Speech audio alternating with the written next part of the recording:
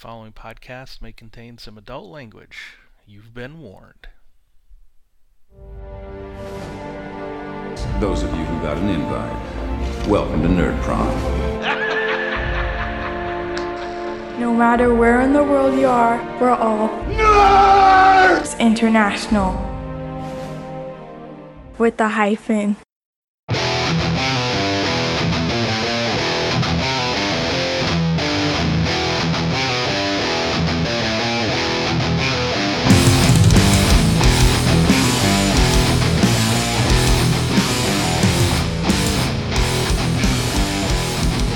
Welcome to Finding the Narrative, a Genesis RPG podcast. This is a show dedicated to the Genesis role-playing system from Fantasy Flight Games, a show in which we, your hosts, discuss all things Genesis from a player's and a GM's perspective.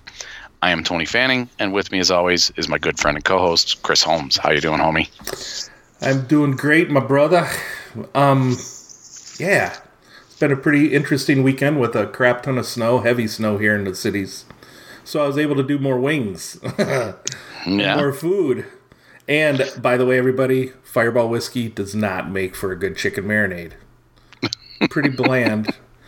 It was a good idea, but it didn't quite pan out. It looked great, though. It looked great. I think I sent Tony a picture.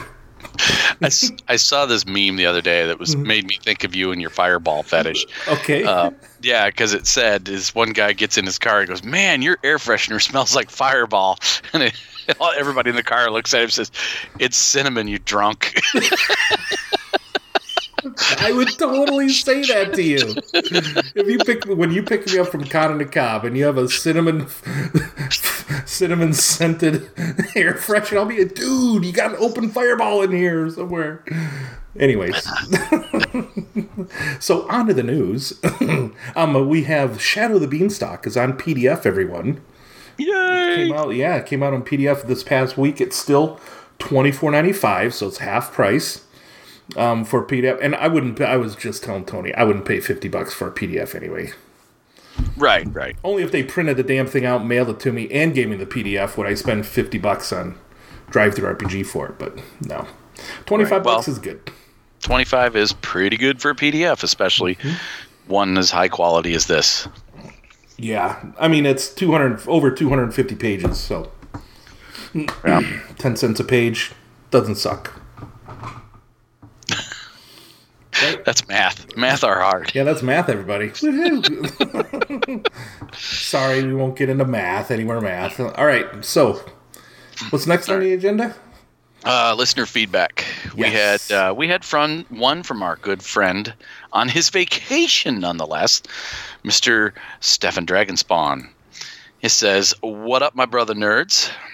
I had tried to get my Android game started before the official book came out by using the fan-made Android document by Corlal, pound 3628, whatever. That's a good document, by the way. But RL got in the way. That'd be real life for all you non-internet people. Yeah. I still liked some of the elements of their document and decided to keep them, and I'll tell you why. And this is a good thing. You know, he mentioned here, he says, number one, I was rather disappointed the lack of human templates, as the core rulebook just had the normal human and removed the laborer, intellectual, and aristocrat. I'm assuming he's talking about Shadow the Beanstalk. Correct. For the core book. Right. Okay, gotcha. Yes. But Corlal created 3 more for the basic 4, athletic, urchin, and pusher, which can give your character a different focus. Their abilities also help emphasize their types. So I kept all 7. Really cool. Yeah, that's cool. I'll have to check those out. Yeah. See if I'll allow those in my Android games. And then the careers are nice, but I will also make ones from Corlal's, such as Charmer, Infiltrator, and Pilot available as well. Ooh. Actually, Charmer and Pilot are in the core rulebook. But any overlap, and I will use the ones from the official book, such as the Runner. And it says, I agree that there aren't enough Cybernetics G mods. Cyberpunk 2020 and Shadowrun had plenty of such things. I certainly hope that they come up with another sourcebook just for gear, including cyber and genetic technology.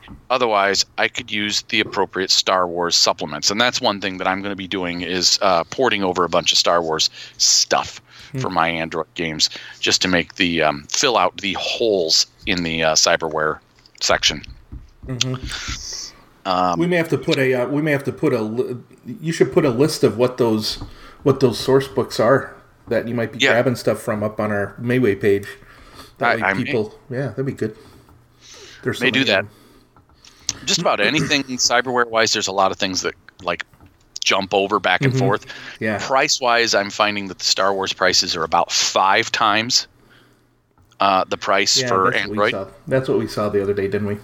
Yeah, so if I'm going to use Star Wars stuff, I'm just going to divide the price by 5. Maybe if it's something black market, divide by 5 and add 100 or something like that, Yeah. But either way, and then the last part of his email, I believe that another source of inspiration for this genre would be the anime Bubblegum Crisis, which is also set in a high-tech future near future that deals with issues of humanity and boomers, which can be bioroids from Android. And the 4 heroines all don unique power armor to fight problems of rogue boomers in the city while keeping their identity a secret. Yes, one of these ladies suit actually better at hacking computers than physical combat. So yeah, you could totally do Bubblegum Crisis in Android. Just need to build some power armor for your and there is a lot of anime out there that is in the cyberpunk genre. Bubblegum Crisis, Evangelion, there's others that I'm drawing a blank on. Ghost in the Shell, obviously, Akira. Those are the classics. There's a lot of cyberpunk themes in anime. Tank Police, Dominion. There's another Alita, one. Battle Angel. Alita, Battle Angel. All of them, yes. Last part of his email was just to me. It says another great show.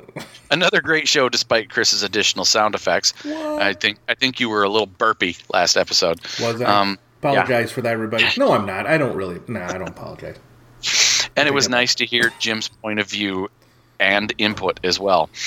Bring back Cherry Blow Pop. I plan on it. Such a great name. That's awesome. I plan on it. She's probably going to be one of my most reoccurring characters in our Advantageous Threat segment. So. Yeah. Yep. So thank you, Stefan. Appreciate the email.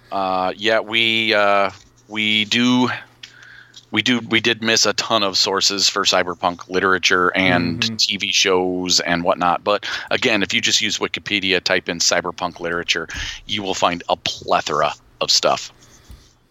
That means a lot. Yeah. Right? For you, all you guys out there. Jamie. Yeah.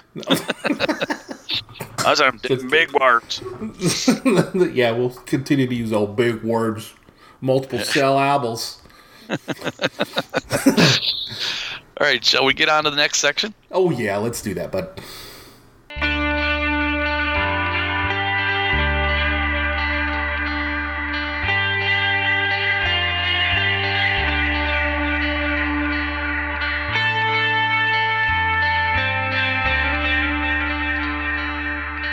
Ladies and gentlemen, welcome to 50 Pieces of Awesome. This is where Chris goes out on the internet and he finds us something to talk about that is amazeballs. What do you got this week, bud? Well, actually, I kind of want to... I'm going to call a slight audible here because what I'm going to tell you all about tonight is probably worth about 150 pieces of awesome because it is Drainsmith's dispensary of everything you need. Ooh, shiny. But Drainsmith, it doesn't have everything we need. I didn't see the woman in a red dress out here. Anyways, no. Oh, I'm telling you, dude. We actually mentioned Drainsmith back on episode 15, a couple of character sheets that he created. He's got those here. Everything else he's put together. We're talking some graphics, InDesign templates and source files. Now, I've never used InDesign, but I believe it's kind of almost on the lines of like that GM Binder, where you can create, your layouts of, documents and whatever. So he's got his templates in there, probably some of the cards. Speaking of which, he created network encounter cards for, for Shadows of the Beanstalk, and these are pretty damn cool. So he's got like cards for like your icebreakers, your different barriers that you can have, your different programs. Pretty sweet stuff. The spell sheets are pretty cool because he's got on the bottom of each spell sheet, he's got a place for spells known. Now, I'm guessing that's a place where you can kind of write down your most common spells, build them up, and whatever. So that's cool. He did a Lost Mines of Phandelver D&D 5e starter set adventure, which, by the way, one of the better adventures I've actually run and I've actually played in a long time in D&D, that he converted to Genesis for us. So that's cool.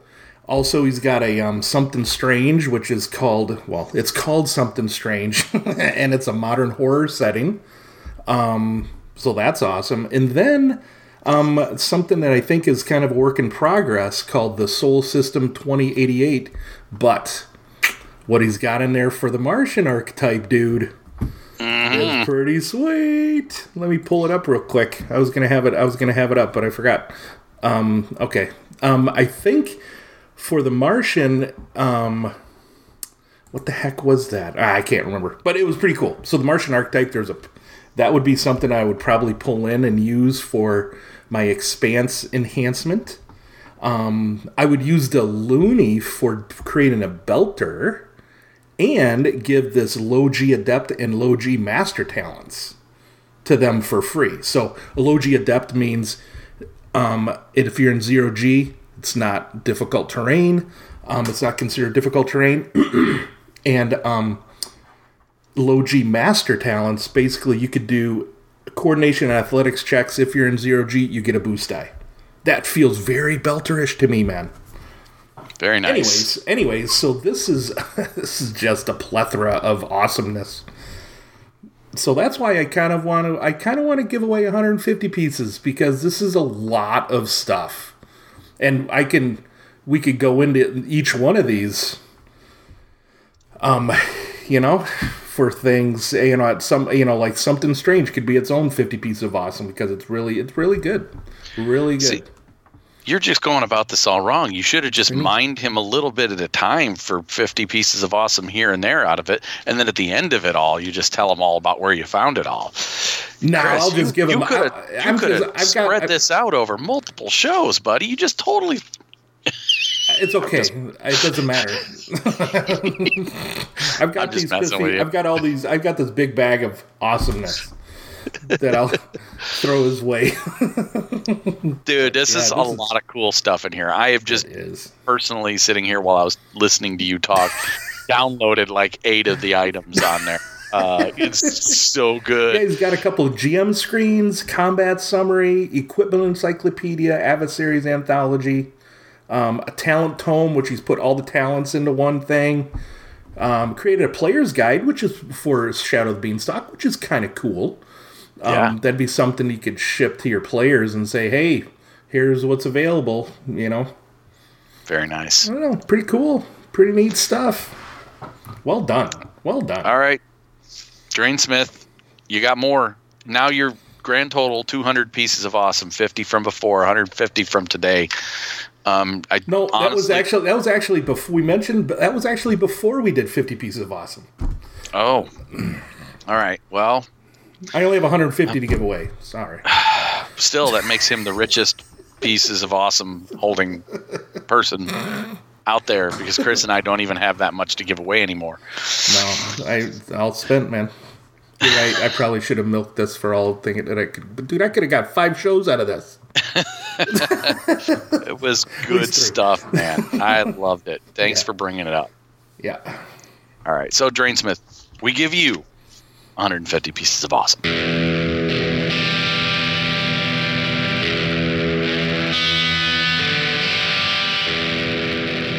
All right, everybody. Open up your books of Genesis. Because we are talking Primordial Machina Talents. That's the name of our episode, which we always wait till like now to tell everybody what the name of the episode is. But that's okay, because we're going to get into the depths of it. And I think what we want to do is get everybody kind of level set again and kind of refresh some talent creation. So if you open up your core book to page 194 in the Dead Tree version, or 195 in your PDF, right, Tony? Damn right. We can kind of go over, maybe hit on some of these, kind of one of the things on how to create a talent here. So, at its core, a talent is really something, it's a way for the character to kind of break the rules that are, the basic rules that are already written out there, you know? Mm-hmm. By removing setback dice, by adding boost dice, being able to use a certain knowledge skill for your spells instead of, another knowledge skill. Converting strain to successes. Converting strain to successes. Being able to be so dedicated that you get to increase, a characteristic by one right up at, tier 5. And that's what, talents come in various tiers. We have 5 tiers of them, tier 1 through 5. So when we're thinking of creating a talent, Tony, what are some of the questions we want to ask ourselves? What do you think? Well, first you should have an idea about what your talent is. Is it going to be a defensive talent, an offensive talent? Is it going to affect certain skills? Does it make performing a task easier? Is it a debuff talent that makes your opponent's tasks harder? So on and so forth. Once you have a general idea in your mind, ask yourself the following questions. The first question is, does it have a mechanical effect or a narrative one? In the example, what is a talent listed on page 194, they list knack for it. That has a mechanical effect. It allows you to remove setback dice. Whereas how convenient, on the other hand, is a narrative effect, because it changes the ongoing story but doesn't interact directly with the game mechanics. So that's a talent on page 80, and it allows you to make a check to have an item spontaneously break without your character having taken any physical actions to break it. Yep. So that just affects the narrative. So, yeah, that's the 2 different types of talents: a narrative one or a mechanical. Next question. Well, the next question is, you want to ask yourself, what characters does the talent affect? Does it affect your character? Does it affect their allies, the target allies, or does it target like your enemies, right? So those are some of the things you want to. That's kind of what you want to ask yourself there. Not only that, but you also want to know who can take it when you're asking this question. Who should be the people taking it? Your allies, you, or your enemies, right? Right. Yeah. Okay. What else do we ask ourselves? Next question. Do you use this talent during a specific type of encounter? Is it a social encounter talent? Is it an investigative encounter talent? Is it a combat encounter talent? Those are important questions to ask yourself. Is it every encounter? If it's every encounter, then it ought to be a little harder to get. That's true. Very true. And then? But then you want to ask yourself, is this talent active or passive? Now, that's meaning, do you have to activate it with an incidental or a maneuver or an action? Or is it always on? Like, for instance, grit. You get a +1 or +2 to your strain for every rank you have in it, and that's basically always on, right? Whereas activating, I think, let me think, like quick draw. No, that's not it. No, I think that's an incidental. That's an incidental or something, right? You take an incidental to activate it. Yep. Inspiring rhetoric, I think that's an action. Yep. That you have to use, So, and then some cost. Well, actually, I think it might ask what do they cost as well. So, so there's a difference there. And then beyond, if the talent is active, what else do we want to ask ourselves with that? If it is active, well, if it is active, how long does it take to use? Mm-hmm. Is it something that's incidental? Is it a maneuver? Is it reducing the time something takes? For instance, like quick draw. Mm-hmm. Quick draw is drawing a weapon is normally a maneuver. However, quick draw changes it to an incidental. Good way of explaining that one. Yep. Yep. And then, does it take an action? Does it require a die roll? That's your big differentiator between a maneuver and an action. Maneuvers and actions usually take the same amount of time in an encounter. However, actions require a die roll. Yep. Yeah, you could think of it this way: if you're doing something that doesn't require a roll, it's a maneuver, right? I mean, that's pretty much it.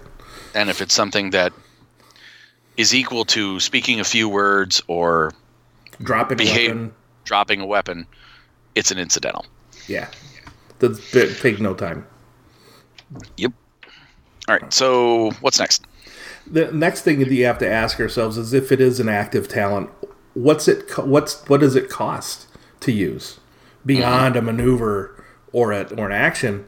It could cost a story point. I believe there are a few of them out there that you need to spend a story point on. For instance, can't remember the name of it, but there is one where you can link a characteristic to a combat skill and add that characteristic ranks in that characteristic. So if you have a 3 in agility, if you spend a story point, if you hit somebody, you can add 3 to your damage. Now, if you've used a story point when you made that combat check, you couldn't use a story point to activate this talent in the same roll. So that's a limiting factor on this talent by using story points.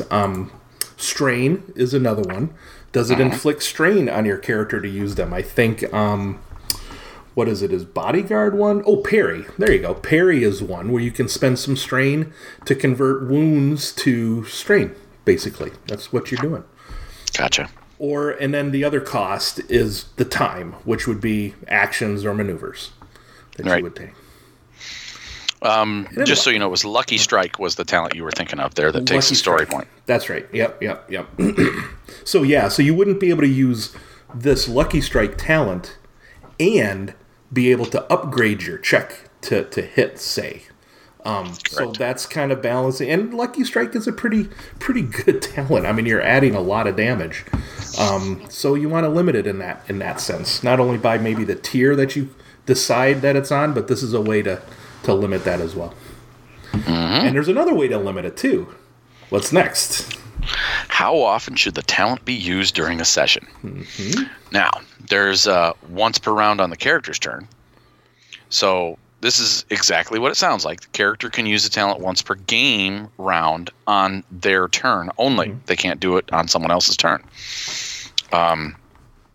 Once per round is a slightly looser variant on the previous limiter, and the character can only use the talent once per round, but they can use it during anyone's turn, not just their own. So if it can take an out of turn incidental to do.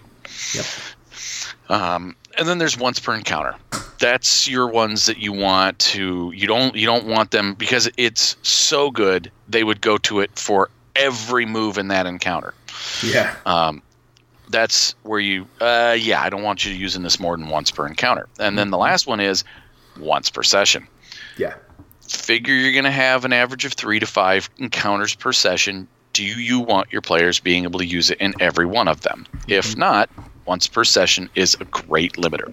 Yep. And I think the once per session one, those are kind of reserved for your rerolls. Like once per session, you can reroll a combat check or a survival check or something. A lot of your higher ranking talents, the ones that really break the game rules, are once per session rules. Yeah. Once per session talents. So. Yep. Some of them are pretty nifty. Yeah. Mm-hmm. All right, and then there is one last question. It is the important question because it's the one that most people get wrong. Everybody debates on. I look at other talents written by other people, and I go, I think you got that wrong. Yeah. Yeah, and what Tony's talking about is what tier do you put the talents in? Now, I'm starting on page 196. Well, 195, they kind of give a start to the blurb, but really they get into the meat of it on 196. What you would put in a tier 1, tier 2, tier 3, tier 4, tier 5 talents. So basically your tier 1 talents are very simple with very small effects, like toughened, grit, I think quick draw, those talents are tier 1, Yep. They basically, they're not too remarkable. If the talents allow you to remove one setback die, or add one boost die to a check, those are about the right level for tier 1 talents. So also, adding a career skill. Yeah, there you go. That's not a magic skill. Right, that's not a magic skill. You want to save that for like tier 2 probably, right? Right. We're thinking, yeah.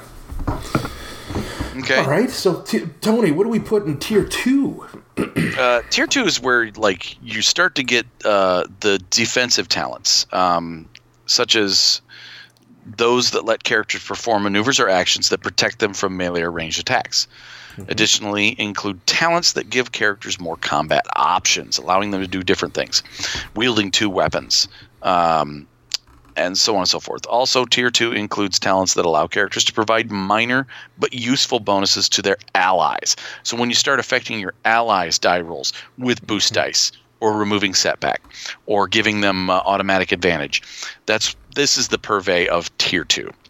Right. Overall, Tier 2 is a good place to add in ranked talents that are useful enough that you want a lot of characters to take them, but you don't want them to be auto-includes. Yeah. So. Yeah. Okay. Tier 3. Well, before we go into that, you mentioned ranked talents. And we haven't mentioned what a ranked talent is, actually. In this part, and it's a good segue to kind of talk about them. Now, your ranked talents are talents you could take more than once, but you have to take the next rank a tier above the one you've started at. So, say grit is a tier 1 talent. So, rank 1, you'll get +1 to your strain threshold, and then at tier 2, you could take it again and add another strain to your threshold, and so on and etc. But what Tony mentioned, these defensive talents like parry and what was the other one? Reflect, dodge, dodge or something. Yeah, dodge. Those start at tier 2 because you don't necessarily want too many ranks to be added, or you want them to start a little higher up, right? Right. Well, you want those ranks to be expensive. The higher the tier, the talent, the more expensive those ranks are. To get 5 ranks in something that starts at tier 3, you have to take it tier 3, tier 4, and then 3 more times at tier 5. Yeah, which is 25 XP each. Yeah, that's a lot.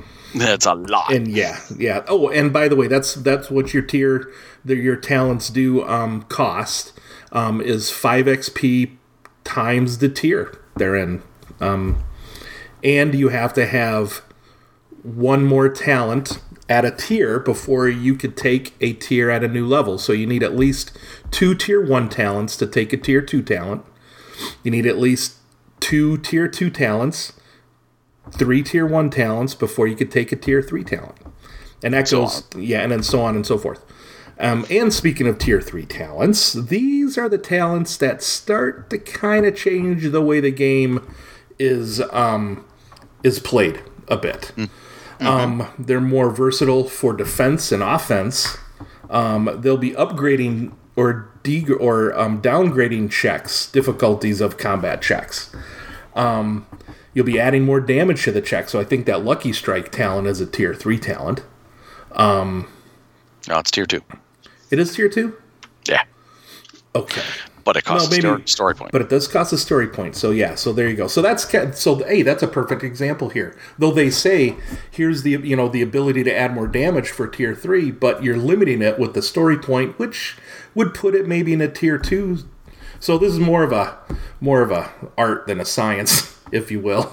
It is. A lot of their talents in the core rulebook, in the Terranoth book, in the Shadow of the Beanstalk book, all break their rules. Yeah. Yeah, these basic rules here, a little bit. But that's because they can, and they've play tested these rules. They know they have all these people out there play testing them. Mm-hmm. They know where they want to put them, and it's their science, their art. So exactly. Just like the artists break their own rules all the time. They're that's what they're doing. Same here. Yeah. And then another one is the animal companion, where you get a permanent pet. That's a tier 3 talent. Again, I mean, don't be afraid to create new talents and put them where you think they should go, and just roll with it. Don't be afraid to do that. These are just guidelines. Most assuredly. So then we get into tier 4. Tier 4 should be the home of your best talents. Some of your best talents. Arguably, these talents are the game-breaking ones. Allowing you to change your critical, choose the critical you take. Another thing you can do in tier 4 talents is allow you to do things that would require an action as a maneuver instead. That means you could potentially do it 3 times in a turn, which is pretty badass. So, yeah, likewise, a buff that lets allies perform extra actions belongs here as well. Because this slows down gameplay, any talent that lets characters roll multiple pools of dice in a single turn should be a tier 4 or better talent. Tier 4 should also be the home for ranked talents that you don't want players purchasing very many ranks of. Again, same thing. Yeah. So then, last tier? Last tier would be tier 5. Now, these are talents that are slightly better than tier 4, but they are also those talents that really won't be taken too many times. Like, for instance, permanently improving, dedication, permanently improving one of your character's characteristics. Being able to decrease the difficulty. Now, this is decrease the difficulty. Now, that means taking a difficulty die away. So making that hard check an average check, or that average check a simple check. Big step. Yeah. Big steps. And I think there's one in Terranoth, which is one of your favorites, Tony, which is basically I could cast the spell all frickin' day, called Zealous Fire. When the Game Master spends a story point, your character heals 2 strain. Mm-hmm. Every mage should have this talent, because it's a free spell for me, man. It almost really sounds like you're quoting me. It's wonderful, I believe. Isn't it, though? Yeah. I might as well be. All right, so, this is a great segue into creating our own talents. Now, we have created some for our setting, and this is just a small amount of them. Some of them we've created, and then there's others we've done a little bit of reskinning. Yes. Now, that's one thing that I want to talk about before we go into the ones we created. There are resources out there you can reskin from. Not just for our setting. Again, it's a post-apocalyptic steampunk world. Where the elements play a big part, the 4 elements. So we're drawing from fantasy. We're drawing from technological settings like Shadow of the Beanstalk, Star Wars. We're drawing from all these sources to get our inspiration for our talents. So when you're doing this and you're building your talents, look out there. If you don't have the Star Wars books, there are people that can tell you what talents are available. And there's resources on the internet where you can read the talents. There's people who've made talent lists. There's people who've made talent printable talent trees of all of the Star Wars careers. There's also the one, the what is it, the expanded talent list that a group of folks on the Genesis forums have put together. And they've ported over a ton of Star Wars talents. A ton of Star Wars talents and made them appropriate for Genesis. But if you're doing a setting that uses any kind of technology, look at what's in Shadow of the Beanstalk. If you're doing a setting that uses any kind of magic, look in Realms of Terranoth. Absolutely. Pull things over that fit. Right. And then if you don't find anything, if you have a concept like Tony and I, we're going to get into here, that just isn't out there, create your own. And we've kind of pulled these, we've kind of used a framework of the, a base talent, then an improved version, and a superior version of them, starting them at different tiers. So do we want to get into those that we've created, the 3 here that we've created? Sure, because they're kind of important for our setting. Yeah, they are.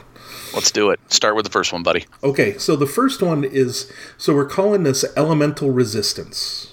We have a prerequisite for it, that you have to be an amalgam of the element that you're selected. So say my fire amalgam, I will take Elemental Resistance Fire. And it's a tier 1 passive talent, which means it's always on. And the mechanical benefit is I add 4 soak versus the element selected. So I'd have 4 soak versus fire for the base elemental resistance. And it makes sense. It gives a bit of flavor. My amalgam should be able to walk through the campfire or walk on the hot coals when dared and not hurt himself, right? And that's why we made this a tier 1 talent, because we would like all amalgams to be able to take it and it'd be a building block for them. Yep. What's the next one? So then we decided to go with Elemental Resistance Improved. Now, again, you choose an element. It has to be, the prerequisites are, you have to be an amalgam of the element selected, and you have to have elemental resistance of the same type. So here you are. You're just building on it. So let's use the example of your fire amalgam. He's taken elemental fire resistance. Now at tier 3, he can take this passive. He meets the prerequisites.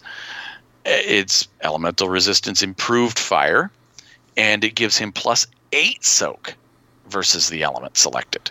Mm-hmm. That's cool. Yeah. Now he's able to take direct fire attacks and walk through fireballs. Basically, yeah. And shrug off the damage. You might take 1 or 2, maybe, 3 or 4, but he's not going to fall. Yeah. So then we have our 3rd level of this. Yeah. And this is the apex of your resistance as an amalgam, called Superior Elemental Resistance. And again, you have to be the amalgam of the element selected. You have to have elemental resistance. You have to have elemental resistance, the improved version of elemental resistance. It's a tier 4 talent. So at this point, your character has already invested, this would be 40 experience points just for these resistances. Not to mention all the other talents you need to actually be able to create a tier 4 talent, right? So you would need at least, another 15, 25, probably 65 more experience points to even almost 100 experience points before even grabbing this tier 4 talent. So your character's not a beginner character. Not a beginner character. That's basically what I'm getting into, what I'm talking about. And you get immunity versus the element you've selected. And it makes sense. Fire, you're the apex of a fire element, they'll say. My guy should be immune to fire. And that's exactly why we made it tier 4 instead of tier 5. Yep. Because it changes. The others just increase the soak. You have 4 soak plus 8 soak. This one, it overwrites all the XP you spent on those other talents to give you complete immunity. Yes. So instead of making it tier 5, that's why we made it tier 4. Just so you know, folks. Yep. Yeah. Yeah. All right. So those were our the ones we've created. Right. From scratch for Primordial Machina. Right. Now, what ones And then- are we thinking of reskinning, do you think? Well, Sorry, we're what were you not necessarily reskinning, but we certainly want magic to be a big part of our setting. So we're going to have signature spell, improved signature spell, and other magical talents from Terranoth. Definitely going to bring those over. Those and most of what we find in the Genesis expanded talents list created by the folks on the Genesis forum was what I went by for my playtest. I just said, here's the document, use this. If it doesn't explicitly match up with skills in our system or with the characters in our system, we'll rewrite it, Yeah. tweak it. Right. So in the case of, one of the examples would be one that required, it was for both mechanics and computers skills, and we don't have a computer skills in Primordial Machina, but we do have the artifice skill. So giving it some thought, maybe because artifice is a magic skill, maybe bumping it up a tier from what they had it at, and then on top of that, letting it affect artifice and mechanics. Yeah. Made it fit for our system. So Yeah. for our game. So then I was looking at particularly the Shapeshifter and Shapeshifter improved talents. That's a cool concept you have for this. I like this. And to me, the amalgams, again, when I thought of amalgams, I think they're living elemental, but they're humanoid. They're humanoid. They have skin. They just have elemental features. For your fire elemental, they have wispy, fiery hair. For your water amalgam, they have maybe seashells as part of their skin, or maybe fish gills or things like that. The air amalgam always has a breeze flowing through their hair. I mean, come on. Always, right? always, yeah. Your hair amalgam is your supermodel. Yeah, your hair is always perfect. You flip it and it's And your earth amalgams, they have dark and stony looking skin. Yep. But they're humanoid. They look, and I used my inspiration, which is the Ganassi from D&D. Yeah. But I liked the idea of Shapeshifter and Improved Shapeshifter being, in this setting, only available to amalgams. So that was the skinning we did. We made it only available to amalgams, and it allows them to change into an elemental of their type. Yeah. Cool stuff. Yeah. That's pretty neat. Yeah. And so the stat that increases, normally with shapeshifting, you increase agility and brawn by 1. And then you would reduce your, I think it's willpower by 1 and presence. Yeah. In this case, the amalgam will increase only the stat that they are. That it's linked to it. That they are linked to. Yes. So in we'll the have case, to lay those out. so fire details. amalgam will go up in presence. The earth amalgam will go up in brawn. The water amalgam will go up in agility, and your air amalgam will go up in cunning. Yep. And then, so instead of getting 2 benefits and 2 negatives, they only just get the 1 benefit. Yeah.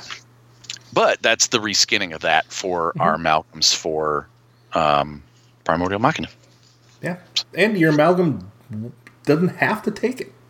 Nope. It's just another option out there. That's what these are kind of all about, right? Right. Okay. So then we have. Yeah. Next what we have is a group of talents that we need because we have clockworks, which i.e. think of droids from Star Wars, basically. In our clockwork kind of setting, steampunky clockworky setting. And we have mechs as well. Powered, kind of like steampunky powered armor, if you will. We picked a handful of talents that go in here for that. So something like Reroute Systems, a tier 4 high level talent, which allows you to increase a characteristic, yet decrease a characteristic, kind of reprogram yourself. And I think, Tony, we were thinking of only allowing the clockwork Yes. to have this talent, be able to change their own. Now, if they only have it, could they change it to on another clockwork? I don't see why not. Yeah. But it would be Clockwork will only have that kind of intricate knowledge of how they work. Yeah. Yep. So, it just allows them to make an average mechanics check to reduce one of their characteristics by 1 and increase another of the characteristics by 1. Nice. That's the wording. Okay, and then we had like a couple others that we brought over, like Machine Mender. Machine Mender is when making a mechanics check to help a character heal wounds, the target heals an additional wound per rank of Machine Mender. Now, the only time you heal wounds with a mechanics check is for Clockwork. Yep. So that's basically the surgeon talent for Clockwork. For medicine, yeah. Yep, for medicine. But it's a tier 1 here because it's only limited to 1 race. Yep. And it's a ranked talent, so you can get multiple levels of it. So, man, you got 4 ranks in this thing. Whenever you successfully heal a wound, you're going to add 4 to that. So that's kind of cool. Yep. That's a pretty good one. What else do we have? Next, we brought over hidden storage. Hidden storage is you gain a hidden storage in vehicles, equipment, and items that hold an encumbrance equal to your ranks in hidden storage. Now, this one is not going to be Clockwork only, but this fits really well in like Machina or in a Clockwork. A Clockwork could have a hidden space in his body. Yeah. we went ahead because we have living characters with it and machines, large machines that can hold stuff.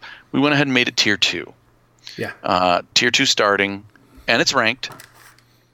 And so gains a total encumbrance equal to the ranks in hidden storage. So if you took it at tier 1, then 2, 3, 4 encumbrance, you're getting up there with some pretty easy stuff. I mean, hard stuff to hide.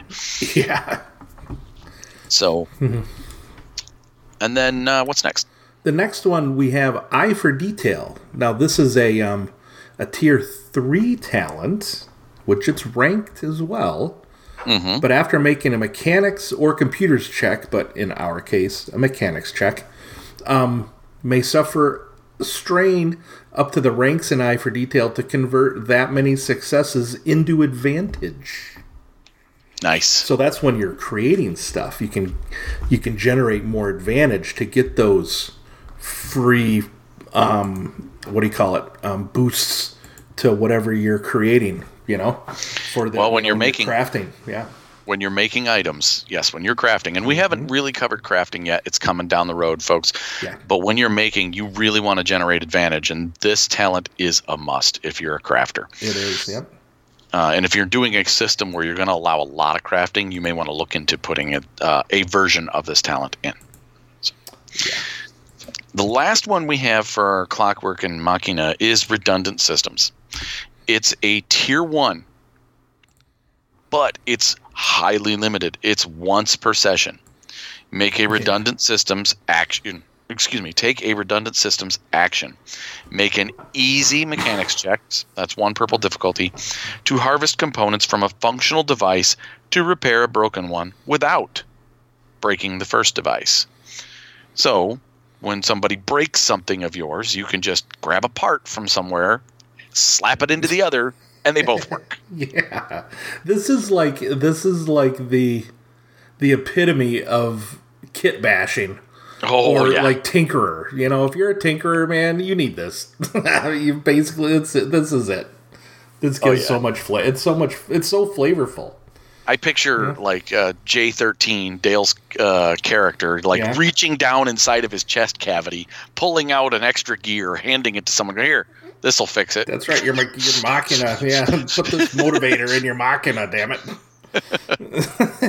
Make it work. That's great. So those are some of the ones we've done so far. Cool. So that's what we've done for Primordial Machina. Thus far, we're still writing more. We're still doing the play test. Probably only have a couple more sessions on that, but sweet. I asked my players last session to give us some feedback, maybe come up with some talents for us. So who knows, they may have some really good ones for us next time. Talents that fit their characters, ones that I can say, hey, yeah, that's cool, or no way, that's too powerful, go away. And then in this, I kind of called an audible in advance. I kind of wanted to discuss other talents that Chris and I were working on for other things. Yeah. And one of the things I've talked about myself is supersetting. Eventually, I'm going to do one. Eventually, I'm going to try, or maybe I'm just going to port over somebody else's work and finish it. I don't know. But either way, one of the things that makes supers cool is custom talents. That a talent that only that character can take. And working with your players to build a custom talents for their superpowers. And I made one for my character for the later for advantageous threats. Oh, sweet. And I will go over it then, but I just wanted to kind of cover, when you're making a custom talent for a specific character, tier is a little less important what tier you're making it, because they're going to take it. No matter what tier you're putting it at, they're going to take it. Always just kind of look at as far as the availability of it, tier doesn't matter, is what I mean. The power of it.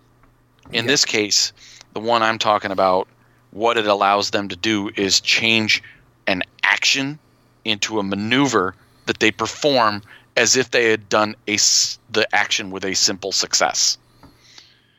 That's a major rule breaker. So that's got to be either a tier 4 or a tier 5 talent. Since they can only do it once per encounter, it's now a tier 4. So there you go. So, and I'll talk about it later when I talk about inadvantageous threats. Cool. But what have you done so far, Chris? Well, I was thinking of, in Primeval Thule, which actually I haven't touched that in months, in a while. So it got me thinking about the setting. So what I started doing when I was thinking of talents, I'm like, okay, what's special in this setting? What do I want? What kind of feel or theme do I want these talents to have? Well, the first thing that hit me was it's a gritty system where magic is scary. And there's some freaky fear, madness, Cthulhu-esque kind of things in there. So immediately I thought of the talents, your fear and madness rules, and those associated talents for your adversaries, or even and then maybe creating some for the player characters to get as well, to help with fear and madness and those kinds of things. Since that could be a theme in the in Primeval Thule. Okay. The other thing that I was thinking of was gimping magic. Now, what do I mean by gimping? And I know Jamie out there is going, what are you doing? Why do you want to change magic? Now, I'm thinking it might cost more strain to cast. Maybe 3 to cast a spell. I don't know.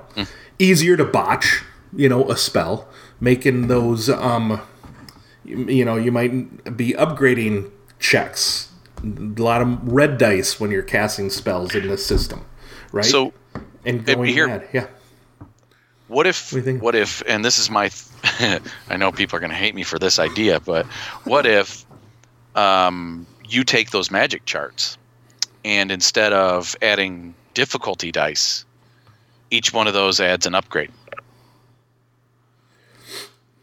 Doesn't suck, Tony. That doesn't suck. So the more you upgrade your power, the harder it is. The harder it is. I'm going to make a note of that. Easier to botch. I just thought I thought of that. I'm like, what if those were all red dice you were at instead of purple ones? Increase difficulty. So yeah, magic charts. Yeah, I like that. If you were just making a base bolt attack, let's just call that, and you wanted to add fire to it, in order to do that, you would have to upgrade your check. So Yeah, instead it's of it red. being one purple, it's now one red. Because what you really are encouraging only really in Magic in this setting is you want that despair to cause madness. Yeah, you do. Yeah, you do. You get me, Tony. You get it. Yeah. And something like that obviously would have to be play tested when I get off my Obviously. ass and get some kind of play testing mini campaign together for that. But anyways, so that's kind of what I was thinking. So as I was thinking, like I said, as I was thinking of the setting, thinking of the themes, what I want these new talents to do to kind of stand out. And of course, because it is a Magic setting, I'll basically be saying, Realms of Tiernoth, pulling a bunch of things there, from that. So yeah. Right. So that's what I have for Primeval Duel. Dude, sounds like you've had a couple of nice ideas to go into, maybe retool and, I don't know, maybe run something. Yeah, maybe. All right. Do we want to? Man, that's the meat of the show. The meat has been eaten. The meat has been done. Let's move on to dessert. Let's.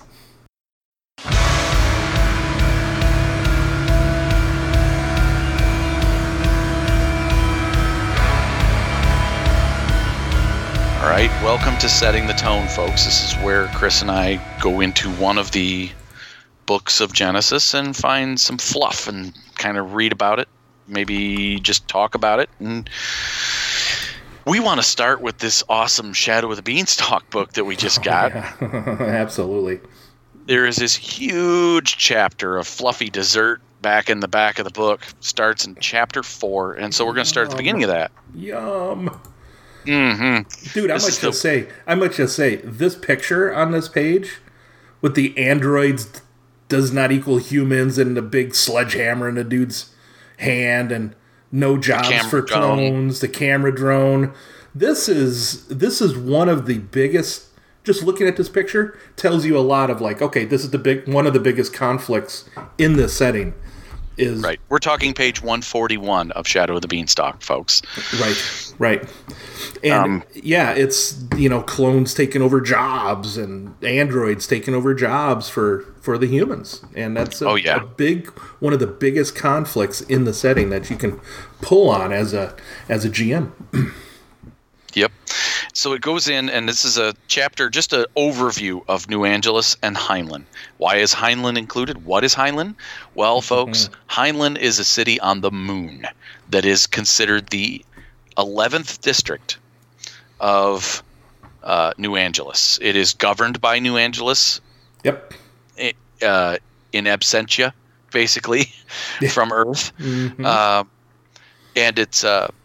So it's included in this chapter. Now, New Angeles is the reason why we have the Shadow of the Beanstalk. It is the city built in Ecuador, built around the Cayambe volcano, where the beanstalk or the space elevator was built on the base of that volcano. We've talked about that in a previous show, reading it in Worlds of Android. Yeah. So... But the city is enormous and diverse as New Angeles. This is a comprehensive guide is impossible.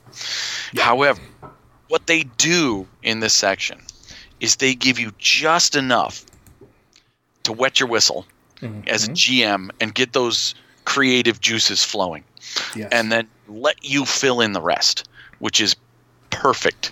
Yeah. So the only other setting I can think of that did that just as well is the original Forgotten Realms material, where they would just write a little bit of history about an area, and then that's it. That's all they gave. Let you go, right. And this sentence here on page 141, first sentence, second column, the purpose of this chapter is to enrich, not restrict, adventure building.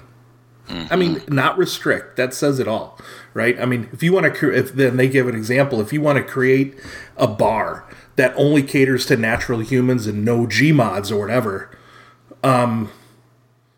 put it in there. If it's not already in one of these, if there's not already one in this, what they've already laid out already, throw it wherever you want.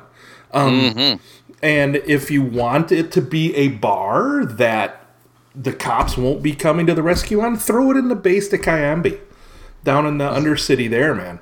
Because nobody's going to come by and help you. No police are going to come by. So you could create the concept for the bar and then take, hey, where do I want to put this? And kind of put them together and mash it up. Right. So it's pretty cool. Or if you're so big. Or if you have a hopper racer that you want the players to visit their apartment for maybe a party or maybe a private meeting, you would know that if you read this section, it's not about. You could put it anywhere in the city. All they're telling you is by reading this section, you know where the best places to put it to get that flavor would be. And that would be, of course, in the Esmeraldas section of the city. Which these are all large sectors of the city. Each one of these is almost a city in and of itself. They all have a different look, a different feel, a different atmosphere. Some of them are night and day. Yeah. I mean, you have like a Russian gulag Stalingrad city, like district, right next to, right next to what, like a freaking Welcome to Miami, port town, like travel district. I mean, it's crazy. Just going just a couple blocks would do. Right. For you. And speaking of which, this place is huge. 62,000 square kilometers, it says. Yes, it's big. Up most of the whole west coast of Ecuador. Yep. There's 500 million official residents. Now, they also say there's probably just as many uncounted beings that are androids. So androids don't count as official residents because they don't count as human. So all your clones and all your bioroids don't count. They're just furniture. Yeah, they're just furniture, baby. That's it. People who don't hold an ID, who don't own an ID, they're too poor to have an ID. And then the off-gridders, the people who don't want to know. Yeah. So then, one of the things I noticed early on in the setting is they don't mention skyscrapers anymore. Apparently, we've grown beyond skyscrapers. Now we're calling them star scrapers. I know. Which gives you immediately evokes this vision of these ultra tall buildings that are hundreds of stories tall. Yes. And that's exactly what they're trying to do here. You have these buildings have been built on top of other buildings, have been built on top of other buildings over the years. Yeah. They're freaking miles tall. Yeah. And so this is, and the thing is and not only do you have different, if you're looking down on the city, right, from like a God's eye view, you have different districts. But now put that so you're looking sideways from the ocean looking at the city. You have the Undercity, which is basically at ground level. And then about 100-ish stories up, you have what's called what district is that? Damn it. The plaza level. The plaza level. Yep. Then the plaza level. And then above that, way up, you have the penthouses where all the Risties live. And in corporate those offices. Corporate offices. And they mention there is a word that they've created called, I can't even, where is it? What are you talking about? It's a arcology? An arcologies, yes. Now, arcologies is not actually a word they created. Arcology is really just it's a city block that is contained in and of itself. Mm-hmm. It is now a built-in structure, secured in its own way. It is. You don't ever have to leave. It's its own city, if you will. Exactly. Within the city. The way I see it is, look at it this way. You've got people who won't leave their small little town unless they absolutely have to. And I live with that every day in the Midwest of the United States, where I work with people that don't. I live an hour from where I work. I work in a small town. There are people that don't know anything about the town I live in. It's an hour away. Yeah. That's a very small drive in the Midwest. Mm-hmm. I commute that every day. Yeah. And there are people that know nothing about the city I live in. So that's what your arcology is. Your arcology is this centralized place where people live, work, eat, sleep, and die. Yeah. Some of them may not ever leave. Some may leave rarely in their lifetimes. They may consider it a vacation to go to another part of the city. Yeah. And that's what an arcology is. It's just a block that is insular.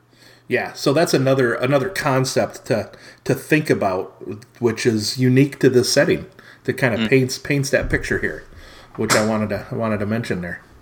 No, that's great. And so you have these humans of all different walks of life. Now, that's one thing, that New Angeles is the melting pot. Yep. Because of the space elevator. The space elevator. Everyone is immigrating here from every country in the world. So you have large populaces that will have a cultural theme. You have Nihongai district, which is Neo-Tokyo moved to New Angeles.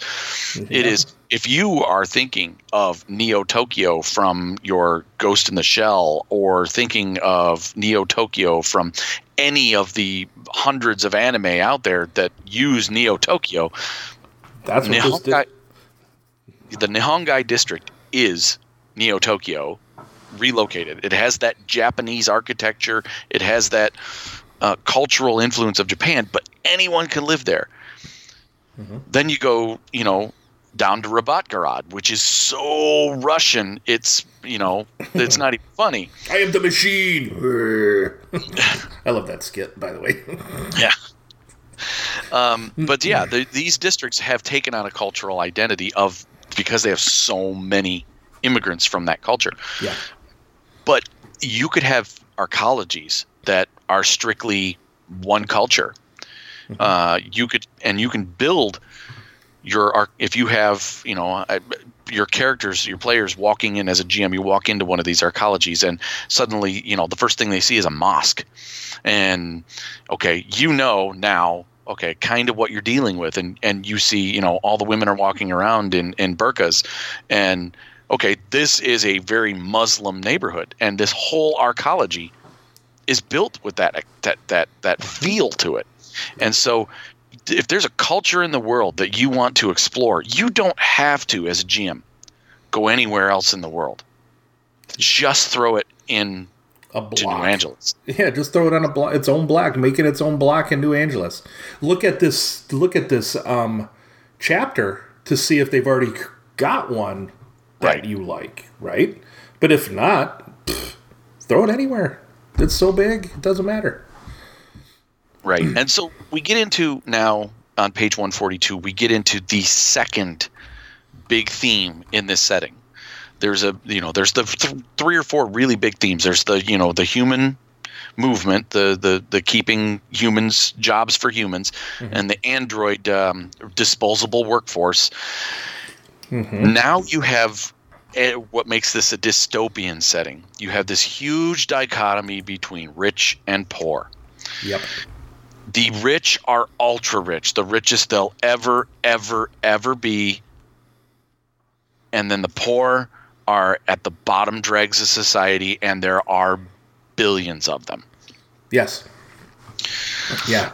I mean, the rich, they would have, they talk about the rich having, they probably have a second home outside of the city, somewhere in the Ecuadorian countryside. They may even have, an apartment up in the beanstalk somewhere where they commute to work in a self-driving hopper. Yeah. That's a flying car that drives itself. They can take a nap on the way to work. God, I wish I was these people. That would be great. It's coming, Tony. It's coming, man. It's coming. Yeah.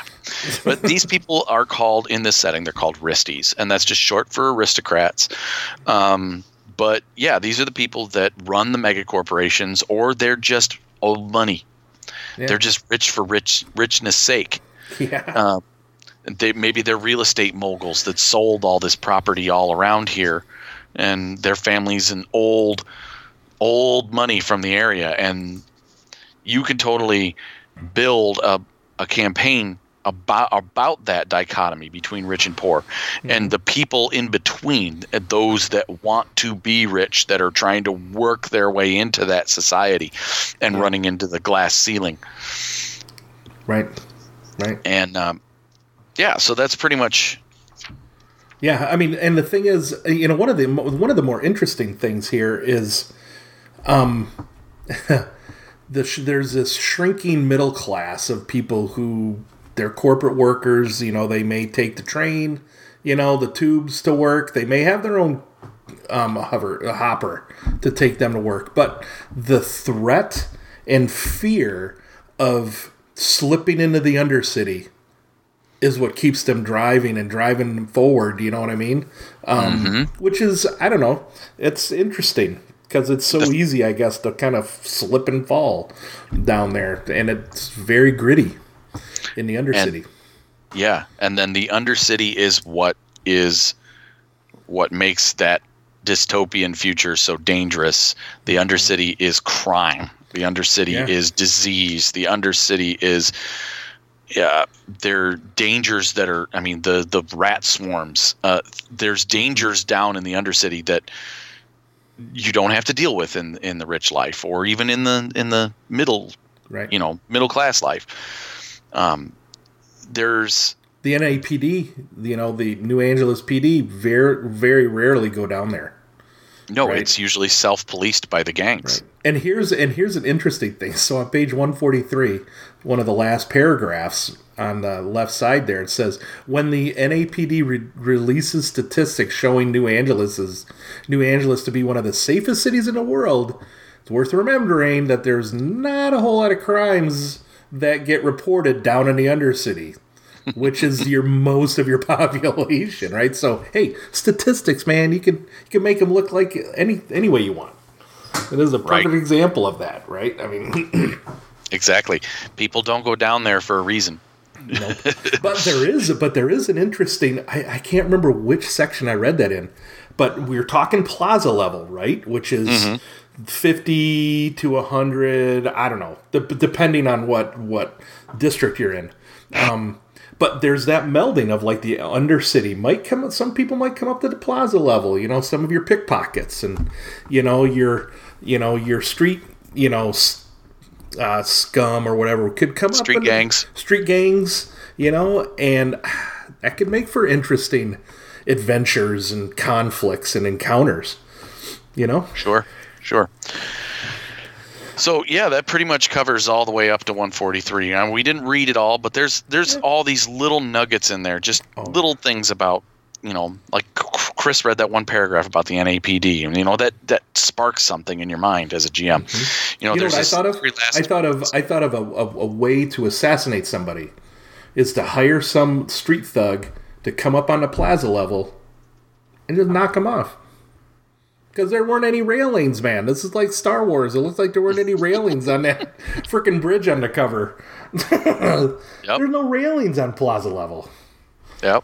What is it with FFG and not putting railings in any of their sci-fi settings? Jesus. Anyways. Right.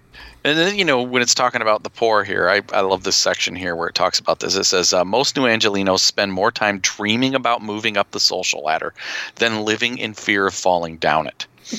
The majority of citizens have at least tasted the life of Aristi through the media provided by NBN. And what they're talking about here is the senses. These are no longer your senses. Yes, these are your. They don't have TV anymore. Now they have these sim senses. These are programs that you plug into that give you the feel of being that person. They're wearing a Sensi rig and they're recording their emotions. They're recording their sights, the smells, the sounds, everything that is, and it's all recorded and then hits you in this sensory overload.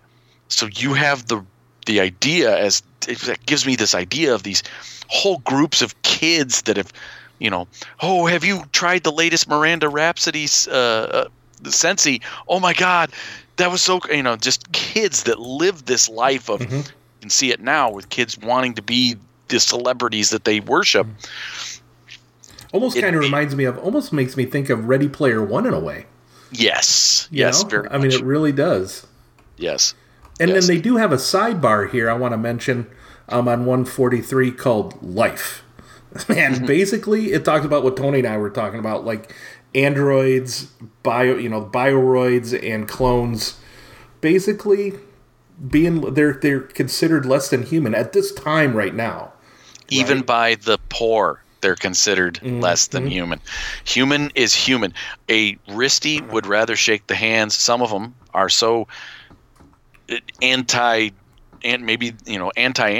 They'd rather shake the hands of a homeless poor person than touch an android. Right.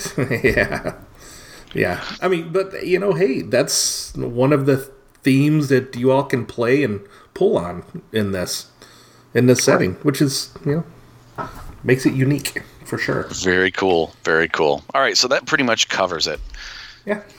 I think we give you a nice primer for the setting, folks. Yep. And then the next section after this sample location, when you read through that, that basically just goes right into what Tony and I were saying, just its own little neighborhood, and really painted the picture for me for what this could be. So, right, and we may just talk about that next show, just to kind of segue right into that. So yeah, cool. And it's got my art from the cover on it. Right on. Cocktails and games, baby. All right, you ready to go to our favorite part of the show? Show enough.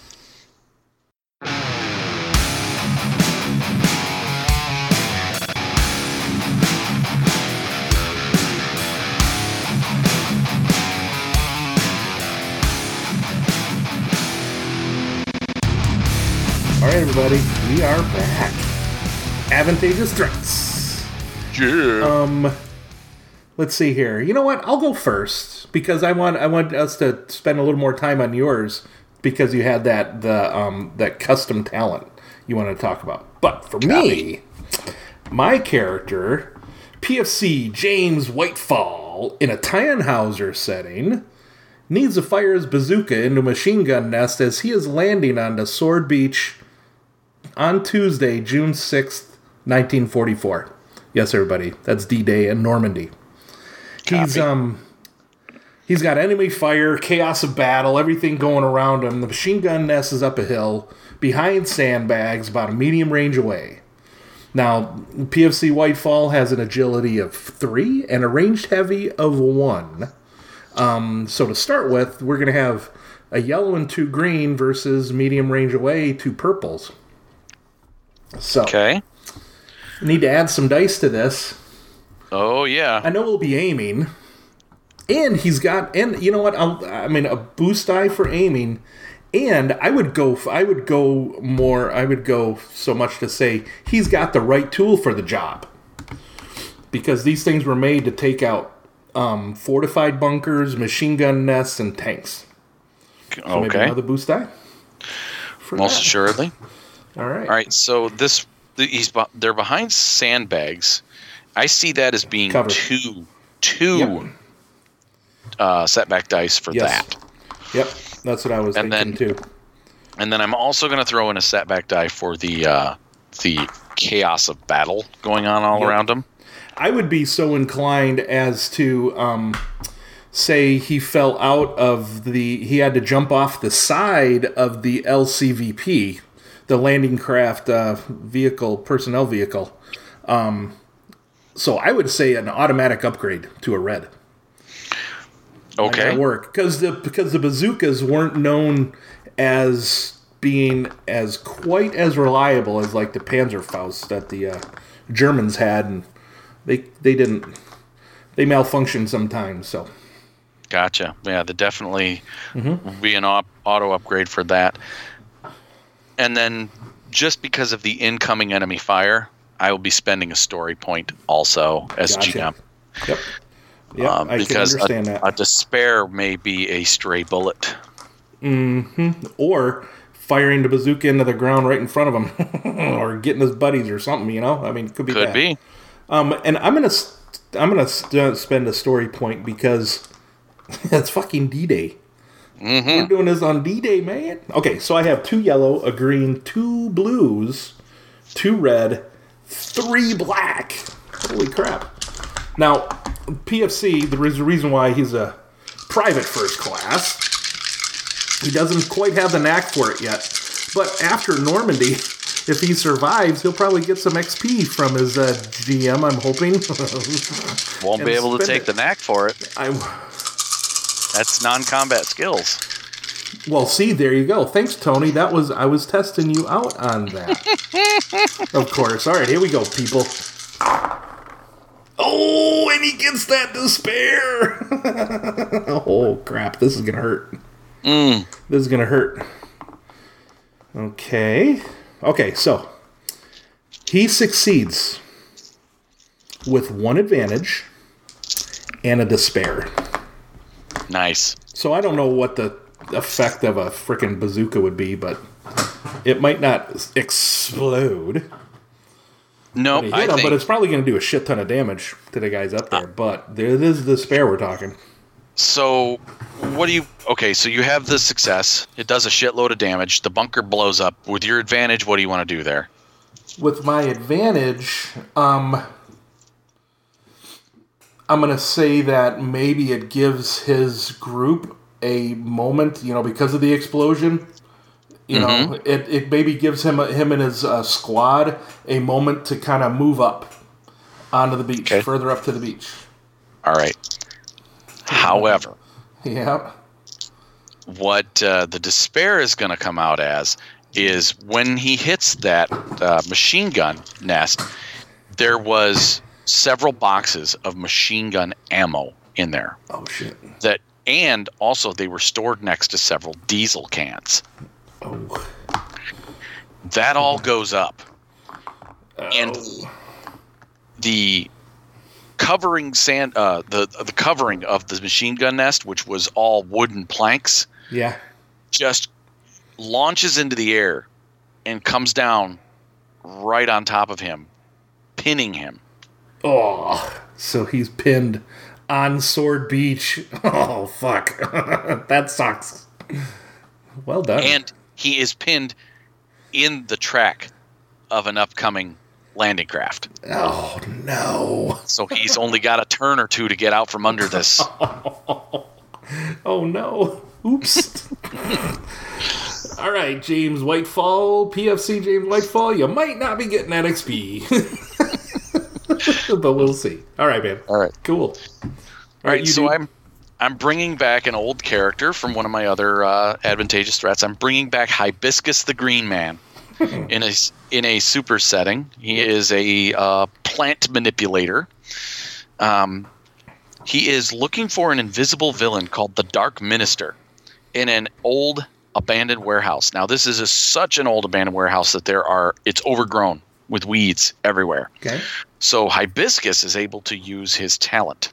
Now, I have this natural talent, or this custom talent for him. I called it Natural Wonder. And what it allows him to do is an environment in which plants are growing. He may, and it's an active, not ranked talent, he may perform the base augment spell on himself when a plant is present as a maneuver, as if he had rolled a single success. Okay. So, and is it tier 4? It is a tier 4 talent that he took, and we called it Natural Wonder. Yep. So this allows him to boost his. Basically, he's reaching down into the plants and augmenting his senses for this role. Gotcha. I see.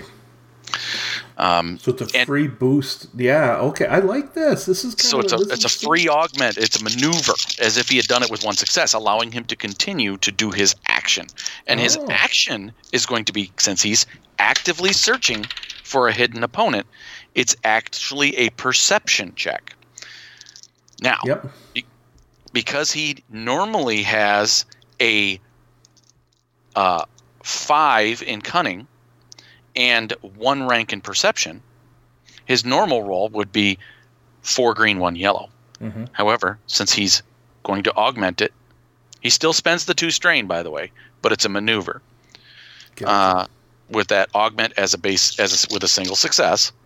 So he's at 5 green dice, 1 yellow. Now, I wouldn't, and I want to mention that this is cunning is his super attribute using the supers section in the back of the core rulebook. What that allows him to do is any triumphs he rolls with that, he may add in another yellow die if he rolls a triumph. Gotcha. Roll in another die. Nice. Likewise, it's an opposed check against the villain's stealth, which the guy's called the Dark Minister for a reason. Stealth and invisibility is his thing. So he has a 5-die pool, 4 of which are red. Nice. Now he has super agility. Now does With this super mean agility, so does this mean you're rolling the red? Now if I roll a despair, you roll another red in, right? I'll roll another red in. Nice. Yes. Okay. I'm All right. liking this. So right now, I'm looking at a huge pool here with 1, 2, 3, 4, 5 green, 1 yellow, and 1, 2, 3, 4 red, 1 purple. That's Good just Lord. from their stats. Now, is it dark? Of course it's dark. How many setback dice is that? 2. 2. For darkness is 2. All right. And he's invisible. That's the 4 red, right?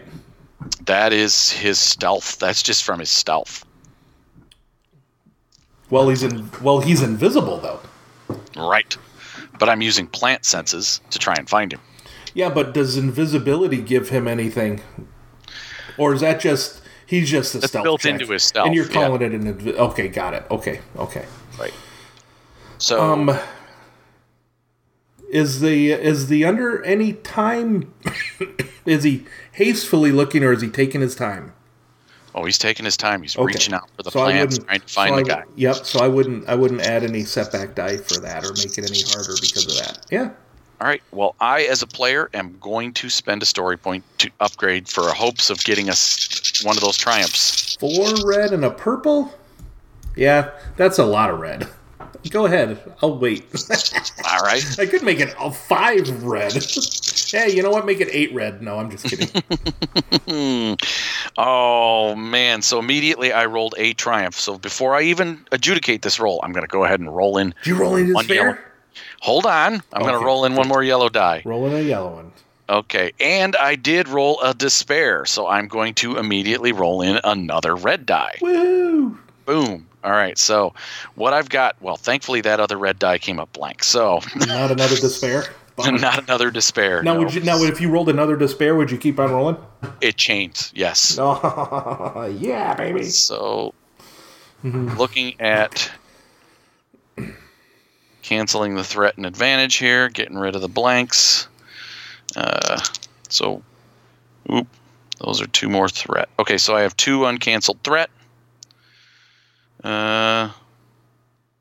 Those were blanks. It's failure. There we go. All right, so I have 1, 2, 3, 4, 5 successes, 2 threat, a triumph, and a despair. Well, you find So him. I find him.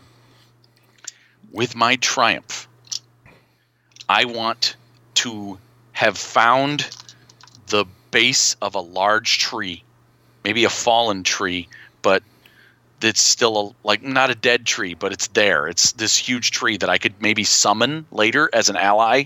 Okay. So my triumph is there's this tree. Maybe it's a tree that's hidden. It's growing up between some of the walls. Okay. So when I reached out for the plants, I sensed this You sensed tree, it. and this tree kind of helped me Find it. point out to where he is, because with its roots, it sensed his movement. So that's my triumph. I have now maybe an upgrade on my check to summon that tree to help me fight him. I'm thinking so because you've tapped into the magic here. Maybe your I'm thinking maybe it just your augment just goes down, just gets shut down for some reason. Maybe the villain has something up. You know what I mean? Is that the 2 threat? I'm thinking that might be that. And I'm thinking, oh, you have 2 threat or two 2 things? threat and a despair. 2 threat and a despair. No, I was thinking the despair would be that it's kind Okay. of that So my you've lost existing your. augment goes down. I think so. Yeah. Okay.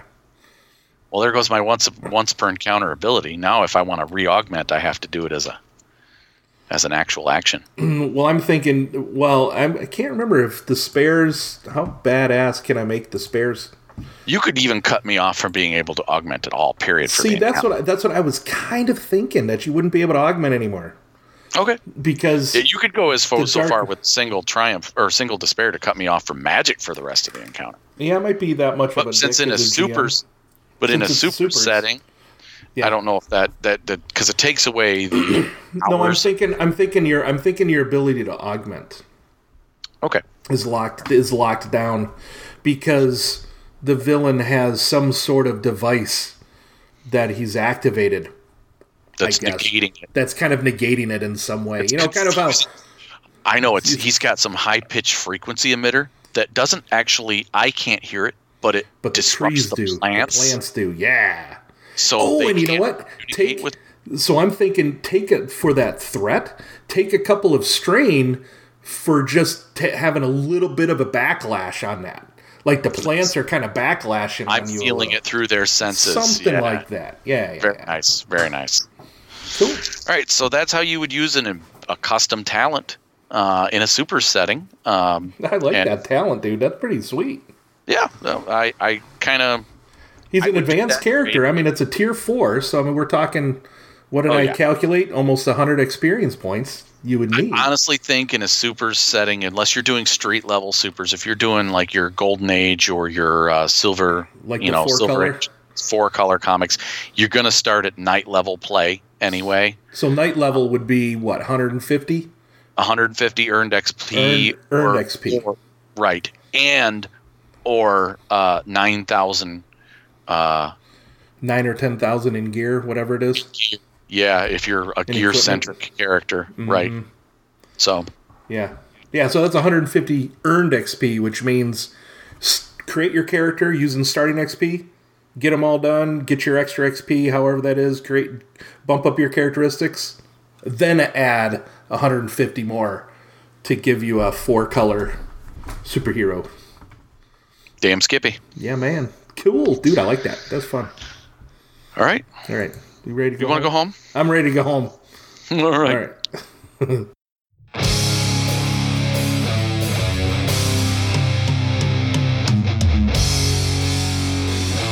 All right, folks, that is our show for tonight. This is a good one, man. I had fun. Yeah, that was pretty fun, man. That was pretty fun. And you know what? I'm gonna do a shout out to all the shows we have on our network. The Wild Eye, the Brewery, or is it the Brewery Show, or is it the brew, whatever, the show Brewery? No, it's the Brewery, or is it the Brewery Show? Which is it, Jamie? Anyway, the Murder Hobo Show, the 3T RPG podcast, the Tabletop Twats, Imaginary Ramblings podcast, Mr. Means Speaks, Thoughts of a Barbarian blog, the Role Players Imaginarium, which is ROLE. Yep, and that's a last- blog. That's a blog too. And of course, last but not least, certainly not least, Stefan Dragonspawn's The Dragon's Toolbox. So those are great shows we have on a network here, and blogs. So go check them out. Yep. I'll go back over them just a little bit. The Wild Eye podcast, they cover Savage Worlds and all things about it. Yep. The Brewery Show, he's kind of done a rebranding, going back to an old format. And it used to be called the RPG Brewery, but now he's just going to be the Brewery because he wants to just talk about whatever comes to mind. We were on talking on his show with him last night. Chris and I were via the chat. We were chatting. Yeah. He does a live Twitch show. He just announces in advance when he's going to have one, and I don't think he even has a schedule for it right now. But he's just going to talk about whatever comes to mind. For instance, I think his next episode he said was about Game of Thrones. Game of Thrones. Yep. Murder Hobo Show. That's our friend Gary McCallum. He does Savage Rifts. He does ICRPG. He does his little crafting videos that he does on YouTube. He's kind of all over the place himself. The 3T RPG podcast, formerly known as the Tabletop Twats. The reason why they went to the 3T is just so that Facebook would quit banning them. Oh, for twats? For the word twats, yes. Oh, my God. At least that's what they said on their show. Wow. But it's probably, they do cover everything and all things about RPGs. They do a lot of fun stuff on their show. Imaginary Ramblings, it's a very short podcast by our good friend Matt Jones. and it's kind of a West Virginia, I can't remember, pop culture. West Virginia. West Virginia. And he covers, fiction, role-playing games, video games, whatever he feels like talking about. Yep. Mr. Mean Speaks is John Pollock. He does YouTube reviews of various role-playing games. Thoughts of a Barbarian, Role Player's Imaginarium, and the Dragon's Toolbox are all blogs, and they're all about all things RPG as they come to mind for those guys. So, Yippers. So go check them out in the Nerds International community. They're on MeWe, just like we are, each and every one of them. You can contact Chris and I. Email us at findingthenarrativepodcast@gmail.com. You can send your family and friends over to listen to us over on iTunes, Podbean, YouTube, and Google Play. And you can get a hold of me on Facebook, and I will get that passed on to Chris. We are on Google+. However, Done this month, isn't it? It is done later this month, and I had everything for our Google Plus on my cell phone, and I went and got a new cell phone yesterday. So don't contact us over there because I'm not loading Google Plus for less than a month. Yeah. Don't blame me there, dude. Just find us on Mayway. Send us an invite, a request for an invite, I guess. And then we'll invite you. Make sure you're not a bot, one of those sex bots or whatever. Spamming sex bots that are over there. That's a big problem over there. A couple of the other groups I'm in, I'm like, all right. And I send an email. I send a little message to the organizers going, dudes, you need to look at who you're inviting into this. Yeah. Peruse that profile. Yes. And if you try to get a hold of us, folks, and you're looking to join, make sure you have a little bit of about who you are on your profile, because if your profile is blank and you have a weird unidentifiable name, I probably might have said no to a couple of listeners just based on that fact, because they hadn't filled out any file information, no picture, didn't say anything about you. It's just to keep the bots off our backs. So Absolutely. All right. Well, that's it for our show. Thanks for being here, folks. This is Tony saying keep rolling them bones. And this is Chris saying remember the rule of cool and just have fun, everybody. Bye-bye. See ya. Finding the Narrative, a Genesis RPG podcast, is not affiliated with or endorsed by any companies mentioned in this show. Any of the products mentioned on our show or appear on our website are the property and copyright of their respected owners. All items are used under fair use and educational and review purposes. All other items are the intellectual property of Finding the Narrative, a Genesis RPG podcast. Copyright 2019, all rights reserved.